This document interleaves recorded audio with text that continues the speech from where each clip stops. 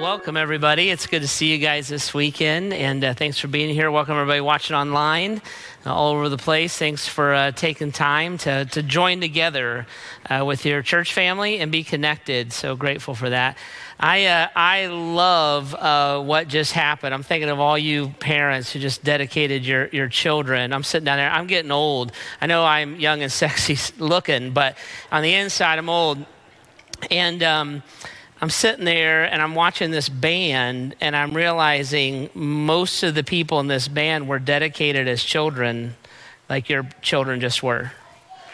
And you should clap for that. Somebody, yeah, that's huge. So I want you guys to understand, like when we stand as a church and we make a commitment to these families that we will teach their children and we'll coach them in basketball, and we will build the buildings that we need to build for them, and we will lead their small groups and their missions trips. We mean it. And we've meant that for a long time, and we've been around long enough now. Grace is 21 years old this year. So we've been around long enough that these kids aren't kids anymore. And here they are leading, these little babies we held are leading us in worship. It's just a powerful, powerful thing. So be encouraged, because sometimes you're going to really think, Lord, what have you done to me? That's the way parenting works. And then other times you're going to look and see what God is good. So I just love that. It's awesome.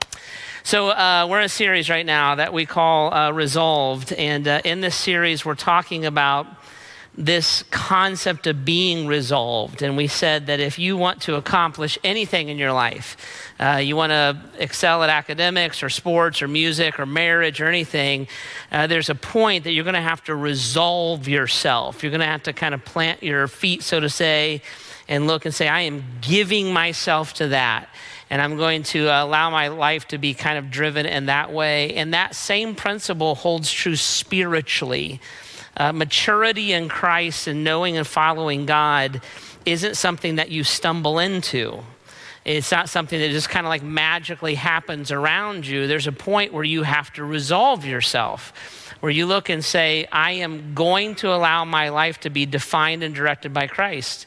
And I'm going to pursue knowing God's word. I'm going to live by God's truth. And that is what I am going to do. And we've been talking about that. And we said that's important and critical because of who we are. So if you are a follower of Jesus, this is what the Bible says is true of you, that when you accepted Christ, the Bible says your sins are forgiven. The Bible says that the Holy Spirit's been given to you as a seal and a guarantee on your place in heaven. And then one of the other things that we don't always think about a lot, the Bible says that you have been called out. You've been called out of what the Bible will call the world. I often call it our culture. So you've been called out of the world and you've been made a citizen of heaven.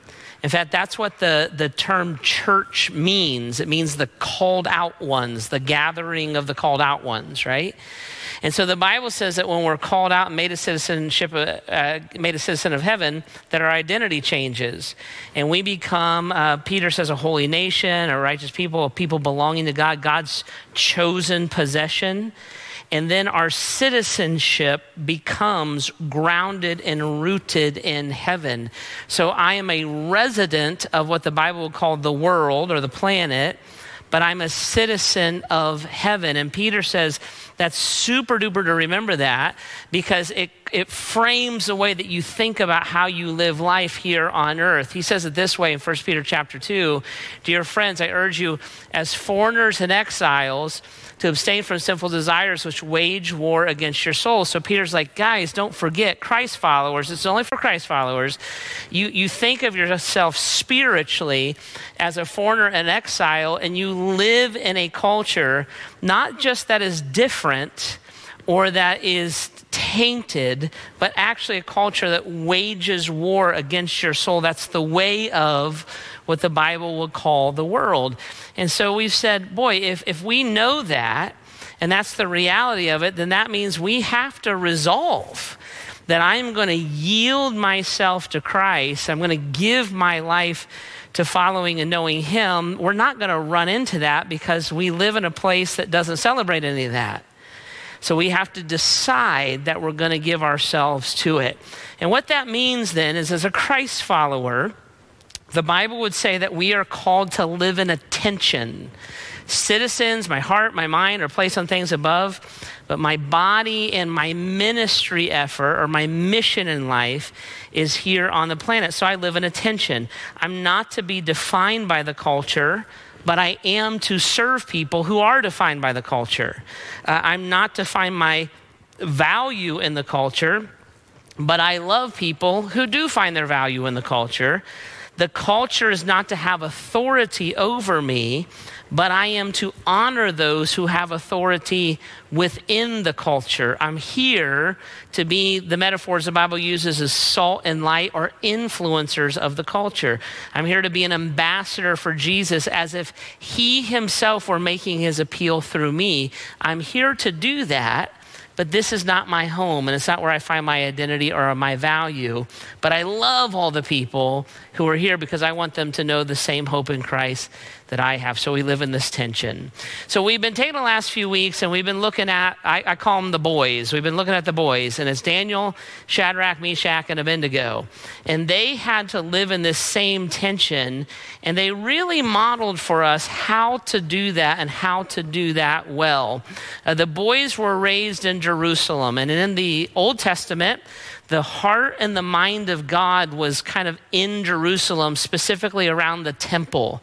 So the boys were raised around the heart and the mind of God. They were educated in that. That was their norm, and that's what they had given their life to. The Bible says that God gave Jerusalem over to this other kingdom called Babylon. In the Old Testament, Jerusalem is a literal place. Babylon was a literal place, and Babylon was not different. It was opposed. It was the antithesis of everything that is Jerusalem. And so Daniel, Shadrach, Meshach, and Abednego are taken as captives into Babylon. They are put in a 3-year re-education class so that they would become Babylonians and value what the Babylonians value. But in the middle of all that, the Bible says that they resolved not to defile themselves. They said, we understand that we are citizens of Jerusalem, but we are residents of Babylon, and we are going to honor and serve and give our lives to the God of Jerusalem and not be sucked into this even while we exist in it. And so we've looked at their lives and kind of that pattern in their lives for the last few weeks.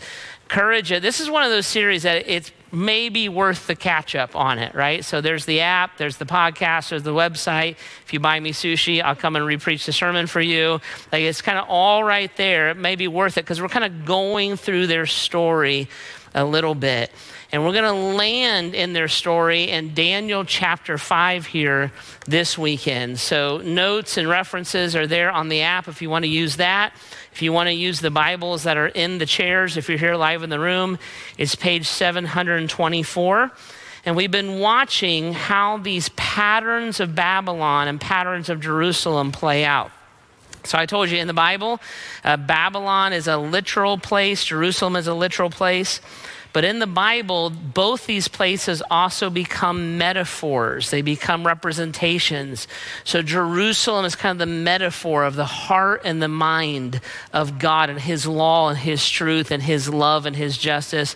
And Babylon, especially at the very end of the Bible, in the book of Revelation, becomes the metaphor for everything opposed to God, kind of the seed of the evil one and all that he would espouse and want us to be trapped by.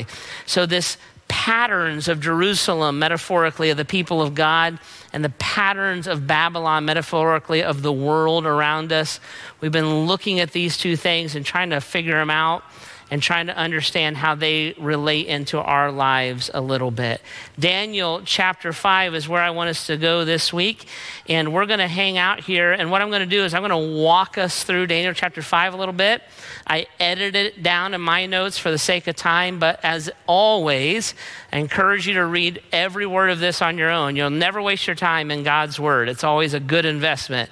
So I'll let you do that on your own. But for our conversation, we'll kind of go through this in a truncated way.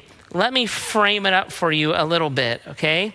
Nebuchadnezzar was the king of Babylon who overtook Jerusalem. Nebuchadnezzar has died. His son ruled for a while, and now his grandson is on the throne. This would be kind of the easiest way to explain how this happened. So this is 30 years later. Daniel chapter 5 is 30 years after Daniel chapter 4. And a lot has happened in this time. And now we're at this place. And the person ruling Babylon is a guy named Belshazzar. And the simplest way to understand it is he is Nebuchadnezzar's grandson. Verse 1, chapter 5, Daniel, many years later, so 30 years, King Belshazzar gave a great feast for 1,000 of his nobles, and he drank wine with them. While Belshazzar was drinking the wine, he gave orders to bring the gold and silver cups from his predecessor, Nebuchadnezzar, that he had taken from the temple in Jerusalem. So they brought these gold cups taken from the temple, and while they drank from them, they praised their gods, their idols, made of gold, silver, bronze, iron, wood, and stone. So let's just frame it. Nebuchadnezzar took over Jerusalem. One of the things he did is he raided the temple. And the Bible says he took sacred items from the temple and he went and he put them in the storehouse of sacred items with his gods, right? So he shoved all that in there. Now, the reason that the Bible mentions that is because the temple is a big, big deal in the Old Testament. The temple was the representation of the presence and the truth and the heart and the mind of God. The temple was so important to God that if you go to 2 Chronicles chapter 3 and chapter 4, you'll see that God actually gave very, very detailed list of how to build the temple, how the temple was to be built, and everything that was in the temple. So God said, I want it to look like this, and I want all of its furnishings to be handcrafted in these ways, because the building and the stuff in it represents my heart and my mind. That's why the building and the stuff in it is sacred. It's not like a normal building. It's not like this building. The building itself was kind of a sacred and holy thing because you understood God through the temple and through the furnishings of the temple. Nebuchadnezzar, Belshazzar's grandpa, grabbed that stuff, threw it into the storehouse of his gods, and now Belshazzar has called for those sacred things that point us to the heart and mind of God, and he's brought them into this feast, and he's drinking out of them, and he's pouring drinks from them. Why would he do that? Right? That's the big question. Why would he do that? Here's why. We know from extra biblical history, right? So the Bible sits in, and then there's all this archaeology and stuff that's around it.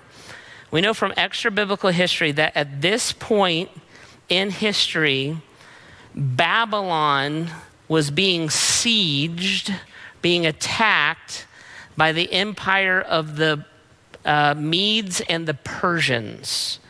And we know that at this point in history, the Medes and the Persians had attacked a Babylonian town. So you got the Babylon, the city, and the empire, like Rome. You got Rome, the city, Roman Empire. A Babylonian town was wiped out by the Medes and the Persians, and they were on their way to the capital, to Babylon. They were on their way to the capital of Babylon, and Belshazzar, the king, was desperate because he knew that this opposing empire was going to invade his capital city any moment, and they would depose him, execute him, and Belshazzar, the king, in Babylon, the kingdom, would fall if that happened. So this festival is most likely a pagan worship service. So in pagan worship at the time, there was lots and lots of sexual perversion. There was lots and lots of idol worship. And there was lots and lots of kind of drinking and sexual perversion around that. And one of the things that you would do to honor your God is you would take a sacred cup and you would pour sacred wine into it, and then you would give a drink offering. You would pour that cup out onto the idol. You would offer that wine to that god. See? And I believe pretty strongly that that's what was happening here. And Belshazzar was desperate. And so he looked at his nobles and said, get all the lucky stuff we can get. Go into the storehouse of all these different nations, and we captured all their sacred stuff from all their gods, and let's throw everything to the gods that we can possibly do, because they have to bail us out of this impending invasion, which is literally at our doorsteps. And so that is the festival, and that's what was happening. And in the middle of that festival, something freaky and supernatural happens. A hand appears, the Bible says, verse 5. Suddenly, they saw the fingers of a human hand writing on the plaster wall of the king's palace near the lampstand. The king himself saw the hand as it wrote, and his face turned pale with fright. His knees knocked together in fear, and his legs gave way beneath him. Verse 7, the king shouted for the astrologers to be brought before him. Verse 8, but when all the king's men had come in, none of them could read the writing or tell him what it meant.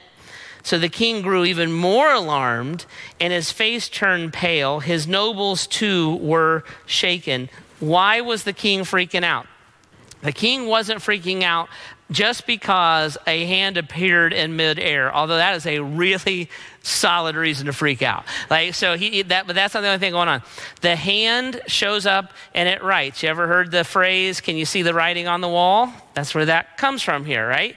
So the hand shows up and it writes on the wall. Here's the deal.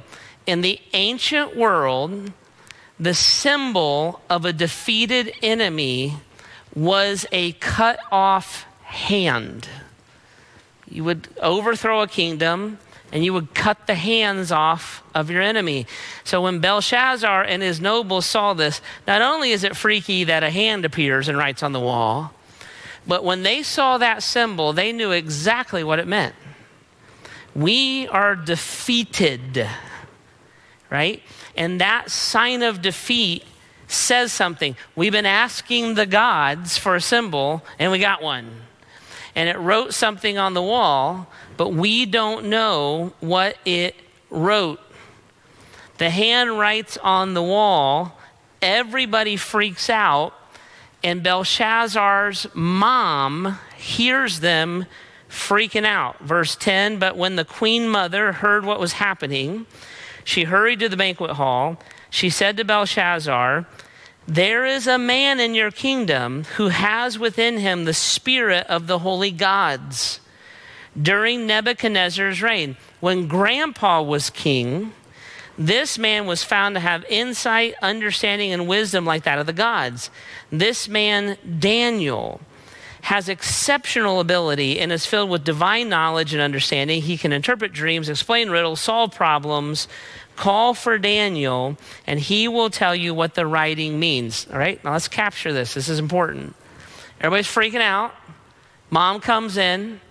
She looks at her son, the king, and she says, there's a guy named Daniel. Now think about this. A chapter ago, Daniel was a ruler in Babylon. He had prestige, he had power, he had wealth. In that 30-year span, Daniel, whatever happened, we don't know. Daniel was so removed from power and prestige and wealth that the current king didn't even know who he was. His mom had heard her grandpa and grandma talk about him.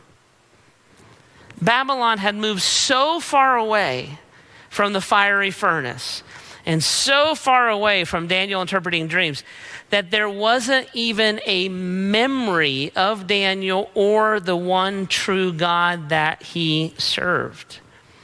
Daniel comes in, verse 13. So Daniel was brought before the king. The king offered him money, power, wealth, robes. Daniel's like, nah, it's okay, bro. You can keep it. Verse 18, he says this, he says, Your Majesty, listen, the Most High God gave sovereignty, majesty, glory, and honor to your predecessor, Nebuchadnezzar. He made him so great that the people of all races and nations and languages trembled before him in fear. But when his heart and mind were puffed up with arrogance, he was brought down from the royal throne and stripped of his glory. He was driven from human society. He was given the mind of a wild animal. He ate grass like a cow, and he was drenched with the dew of the heavens until he learned that the Most High God rules over the kingdoms of the world and appoints anyone he desires to rule over them. Daniel said, Belshazzar, listen, your grandpa became arrogant, and the Bible accounts for this in the chapters before. And one day, Nebuchadnezzar, Belshazzar's grandpa, was walking out, and he looked around, and he's like, you know what? You know who's awesome?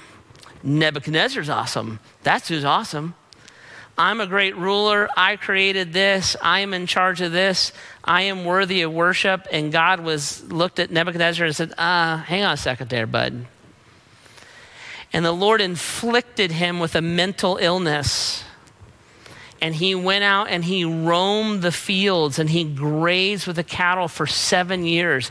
And then the Bible says one day he came to his senses and he learned that he was always secondary to the Most High God, and God healed him and restored him. That's what Daniel is talking about. And then he looked at Nebuchadnezzar, or at Belshazzar, and he said, listen, Belshazzar, you are his successor. And you knew all of this, yet you have not humbled yourself. You have proudly defied the Lord of heaven and earth and have had these cups from his temple brought before you. You have not honored the God who gives you the breath of life and controls your destiny. So God sent this message with his hand. And this is what the words mean. Numbered. God has numbered the days of your reign and brought it to an end. Weighed. You have been weighed on the balances and have not measured up. Divided. Your kingdom has been divided and given to the Medes and the Persians. And that very night, the Babylonian king was killed, and Darius the Mede took over the kingdom at the age of 62. Wow. Right? It's an amazing story. And in this story, God did it to show the kingdom of Babylon and the kingdom of Jerusalem, and you and I, who he is, what he asked for from us, and some guidance in how to live for him. I want to make some observations, all right? We're talking about the patterns of Jerusalem and the patterns of Babylon. I want us to see some things that might show up in our lives even today. Here's the first observation I make out of it. Ready? Here's this. When Babylon is desperate, the wisdom of Babylon is deficient. When Babylon is desperate, the wisdom of Babylon is deficient. Babylon is anything that is not Christ. That's how we'd say it in the New Testament. Anything that is not God's word. It's the world or the culture around us. And when Babylon is desperate, the wisdom of Babylon is always deficient. I find it fascinating that Belshazzar turned to the thought, turned to the leaders, turned to the philosophers, and turned to the very practices that put him in a place of desperation. He turned to the people and the ideas that caused the desperation to give him hope and relief from the desperation. And that's a pattern of Babylon. Babylon will become desperate. And when Babylon is desperate, its wisdom will always be found deficient. When a culture lacks wisdom, it's illogical that that culture that drove itself to a place of desperation would then look to itself to have answers to the desperation. But the pattern of Babylon is always that. Babylon always looks to Babylon to fix the messes that Babylon created. The people of God are very different, or we should be. The people of God always look to God. We set our mind on things above, our heart on things above. Colossians says we have the mind of Christ. We have the heart of Christ. We have the truth of Christ. We have the word of God. So when we are desperate, we don't look to the very sources that drove our desperation for answers. We look to strength and wisdom and power and truth outside of the cycles that Babylon would create for us. And when you know that, you start asking yourself like some logical questions, right? You start thinking some things through. So you might think a question like this: how can politics heal the division that politics created? It's impossible. Why would we look to politicians, the present guy, the last guy, the guy before that, the guy before that, the guy before that, the guy before that, the guy before that? Pick your team. Why would we look to the very systems that created the fractures within us to heal us? That's a Babylonian way of thinking. And for the people of God to look and say, if my guy got elected, or since my guy did, now somehow God is going to show up differently, is not the way the people of Jerusalem would think. We would think, my God is always the one who rules my guy. And my God sets the guy up. And if I want unity and healing and help and change, I don't look to the guy. I look to the God who establishes his kingdom and tears them down and raises them up again. See? Here's a question. How can a culture heal and help the children that we introduce pain to? You know, the average boy will see his first pornographic image by the time he's 9, and the average girl will see her first pornographic image by the time she's 11. So for a culture that abuses our own children by pumping out pornography, we're the leading propagator of pornography on planet Earth. Why would we look to that same culture to give us help or healing or direction about our morality or our sexuality? They're the source of the desperation. So if we were looking for that direction, wouldn't we look outside the source of the pain? See? But that's the pattern of Babylon. Babylon looks to Babylon to solve the problems that Babylon created. How can our culture solve the very injustices that we participated in? Why would we look to our culture for equality and justice and reconciliation when our culture drove inequality, injustice, and division? Wouldn't we look outside of that as the people of God and find a different path, a greater truth? Why would we rely on the mechanisms for solutions, the same mechanisms that caused the problems in the first place? I was reading a research article the other day, and it talked about teenagers and social media. And it said teenagers interacting with social media, the more that a teenager interacts with social media, the more their rates of anxiety and their rates of depression go up. So they kind of did it by the hours. And so the more hours you spend, they go up. So up to 50% more, up to 100% more with depression. By the way, I think that's also true of adults, to be honest with you. The more we interact with social media, the more we're dissatisfied, the more we're restless, the more our anxiety goes up because we interact with social media, and our depression goes up because we interact with social media. But this is the part I found fascinating. When someone on social media feels anxious, or depressed, the number one thing that they do is they Google solutions for anxiety and depression through social media. Social media that caused it, now I'm asking social media to give me the solution to it, see? That's a Babylonian way of thinking. And when Babylon is desperate, its wisdom is always deficient. Belshazzar, his worship of false gods, the perversion of the Babylonian culture, the wickedness of the Babylonian culture, and here we are practicing all of it, trying to get ourselves bailed out while the enemy's at the gate. And the people of God would look and say, yeah, guys, that's Babylon. That's the way it works. Nothing wrong with Babylon. But the people of Jerusalem think differently, value differently, trust the truth of the God that they worship. Another thing I observed was this. It's this, that Proverbs 16:18 is eternally true. Proverbs 16:18 is eternally true. That's a great, if you were going to get a new tattoo, you should get that one. Proverbs 16:18 is eternally true, like right on your face. You should get that one. It'd be awesome, right?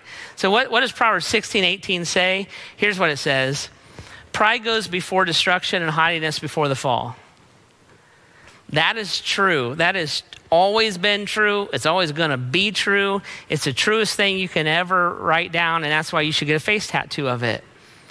Because that's the way that it works. Pride always goes before destruction, and haughtiness always goes before the fall. And that's exactly what was happening here in Babylon. Daniel showed up. Belshazzar's freaking out.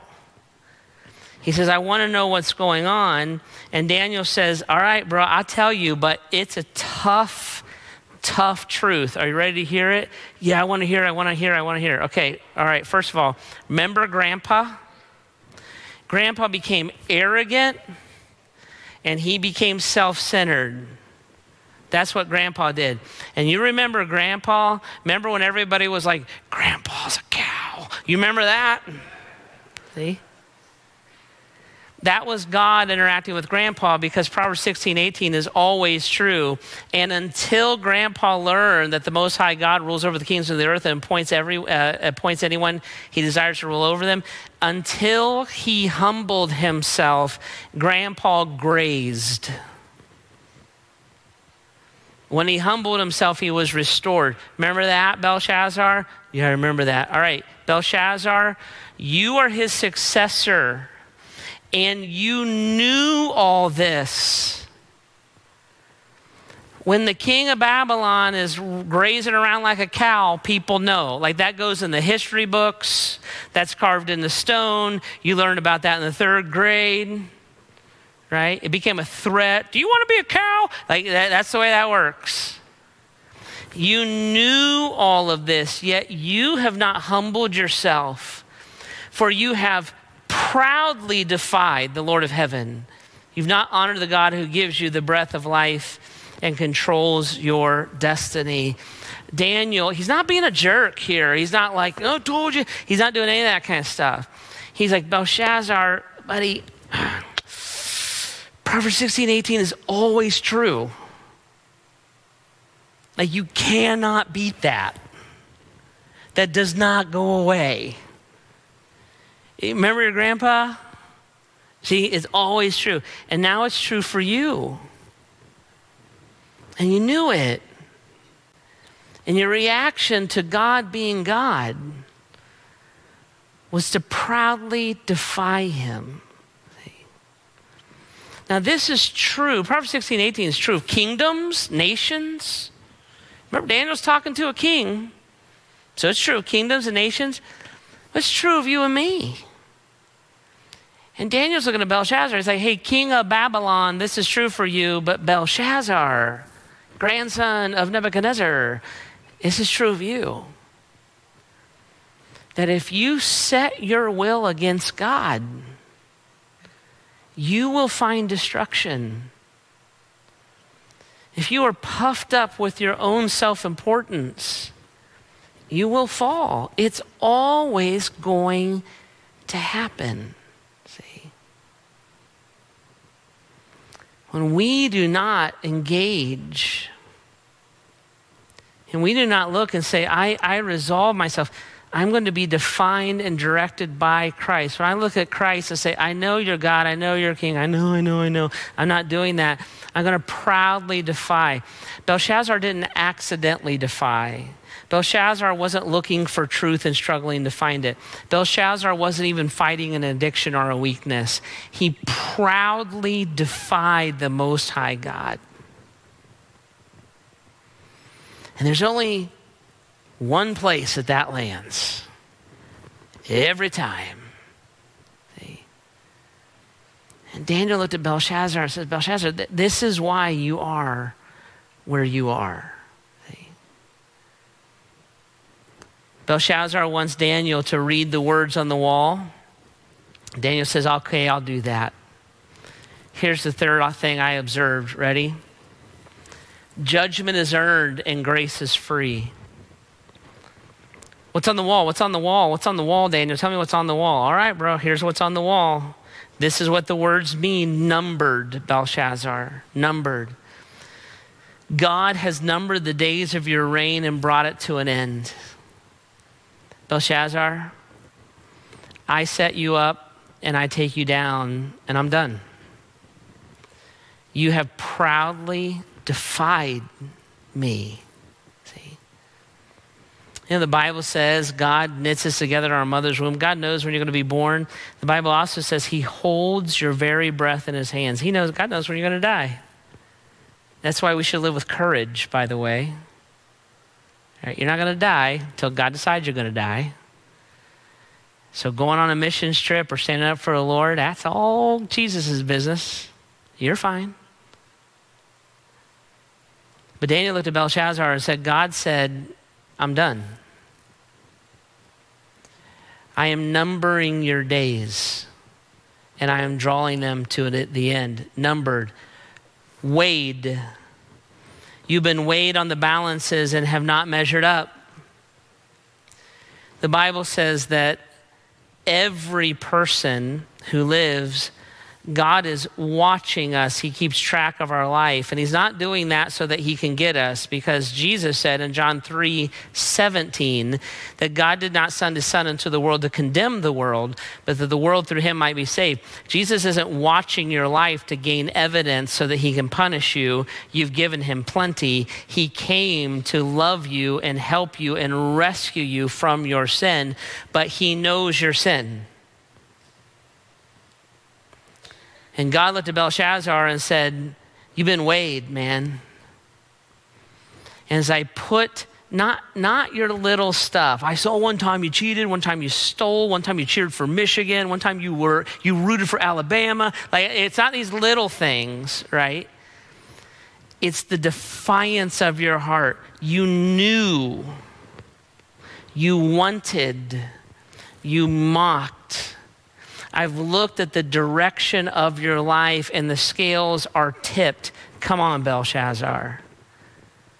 Well, I didn't mean to. Yeah, Belshazzar. I'm a really good guy. Belshazzar. Well, I was just Belshazzar.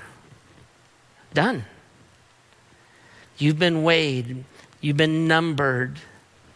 And the third word was divided. The way that we would say that is judged. I've reached a conclusion. I've reached a conclusion that the life I've given you, you are squandering and you're not investing it for me. I have weighed the evidence of your life. Your life is a life of defiance of me. You're not wrestling through the Christian life, is how we would say it today. You just don't give a rip. And I brought you to a place of judgment today, Belshazzar. Your kingdom will be taken from you. The Bible says that every single human being will stand before God in judgment. We will give an account for our lives. We will be numbered. We will be weighed. And we will be judged. And judgment is earned. Right? We like to think that we'll stand before God. I didn't mean to. Really, Jeff? Really? Well, I just, I'm just was struggling. Really? Well, I'm a good guy. You're not. Oh, I am. No, you're not. Nobody ever taught you to be selfish. Nobody ever taught you to tell a lie. Nobody ever taught you to steal. Nobody ever taught you to be materialistic. Nobody ever taught you to be greedy. You worked that up all on your own. Judgment is earned. How can a loving God send people to hell? He doesn't. We send ourselves. When you put the whole of our life against the holiness of God, the scales are going to tip for everybody, 100%, every time. Judgment is earned. Now, here's the good news. Grace is free. It fascinates me. It fascinates me that Daniel brings up Nebuchadnezzar, grandpa. Because he's looking at Belshazzar. He's like, Belshazzar, the same thing happened to your grandpa. He got himself judged. He went out and lived like a cow. But you know what he did that you didn't do? He humbled himself. He asked for, we would say today, forgiveness of his sin. And you know what God did? He restored your grandpa to his throne, man. He earned what he got, but he asked for forgiveness, and God gave him a gift, and Nebuchadnezzar finished out his rule. You proudly defied. And God would look at you and I and say, you're in the same boat. When you read this story, the temptation is always to read the story as like, well, I'm Daniel. I'm the purveyor of all truth. It's the wrong way to read the story. The way you read the story is you're Belshazzar. I'm Belshazzar. I'm drawn into the patterns of Babylon. See? Proverbs 16:18 is true of me. And I've earned my own judgment. Everybody has. All have sinned. All fall short. Scales are tipped. But the grace of God is free. It's fascinating what Peter says in chapter 5. He says, guys, listen, dress yourself in humility as you relate to one another, for God opposes the proud. That's what's happening between God and Belshazzar right now. God's like, buddy, if you're going to square up with me, this is not going to go well. He's opposing the proud, but he gives grace, unmerited favor to the humble. That's what happened to Nebuchadnezzar. He humbled down. God's like, there you go, bud. Just need to make sure that you and I are both in the right seats here. He gives grace to the humble. So humble yourself under the mighty power of God. And at the right time, he will lift you up in honor. That's exactly what happened to Nebuchadnezzar. And that's exactly what God wants to happen to you and me. God's not out to get you. He would have got you. You've been numbered, weighed, and divided. Guilty. But God wishes that none would perish. God is a God of judgment and wrath and righteousness and holiness and purity and truth. And he is equally a God of love and compassion and mercy and grace and forgiveness. And he lavishes those on people who humbly receive him. He's rich in mercy for anybody that will turn from their sins and ask for their salvation. He wants to do that. That's why he didn't come into the world to condemn the world. You know why Jesus didn't come into the world to condemn the world? Because he didn't need to. The world's condemned. We did it. He came to save us and to rescue us. Babylon will never teach us that. But Christ, that is his message. You know what the tragedy of judgment is? The tragedy of sin is God doesn't want anybody to pay for it. You earned it. But he wants you to know that he paid for it. He paid a debt he didn't know for those of us who owe a debt that we can't pay.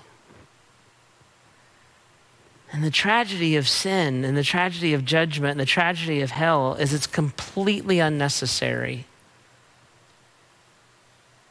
if we'll humble ourselves before a mighty and a righteous God. Right? Humility is something we resolve. I will yield myself to God. I resolve to place myself under the definition and the direction of Christ. I resolve to allow the truth of God's word to define the reality of Babylon. I resolve. See? We never are just humble on our own because we have a sin nature. It's not our nature. But Christ, who humbled himself, who laid down his life, who became nothing, he invites us to receive salvation and to be like him. Okay? Daniel chapter 5, there's a warning.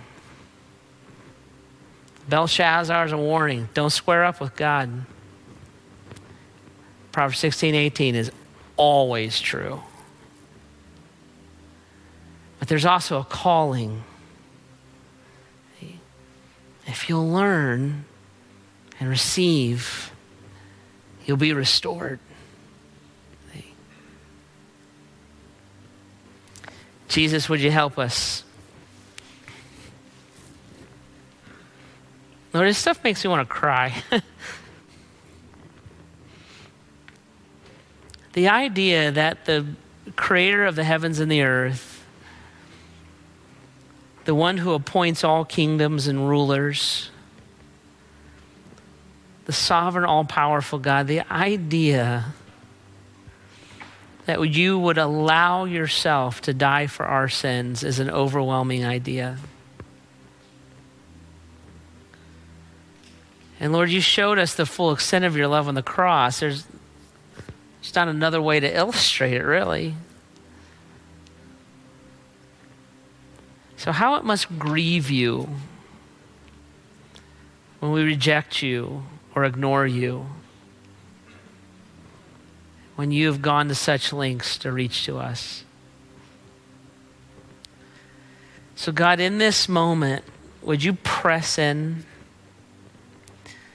Would you confront us? Would you encourage us? Would you challenge us? Would you comfort us? Would you do whatever needs to happen in our heart for us to humble ourselves before your mighty hand? You are a holy, righteous, powerful God who is rich in mercy and full of grace. And in this moment, God, would you in your kindness push through and draw us even close to you? Do that now, God, in these still moments.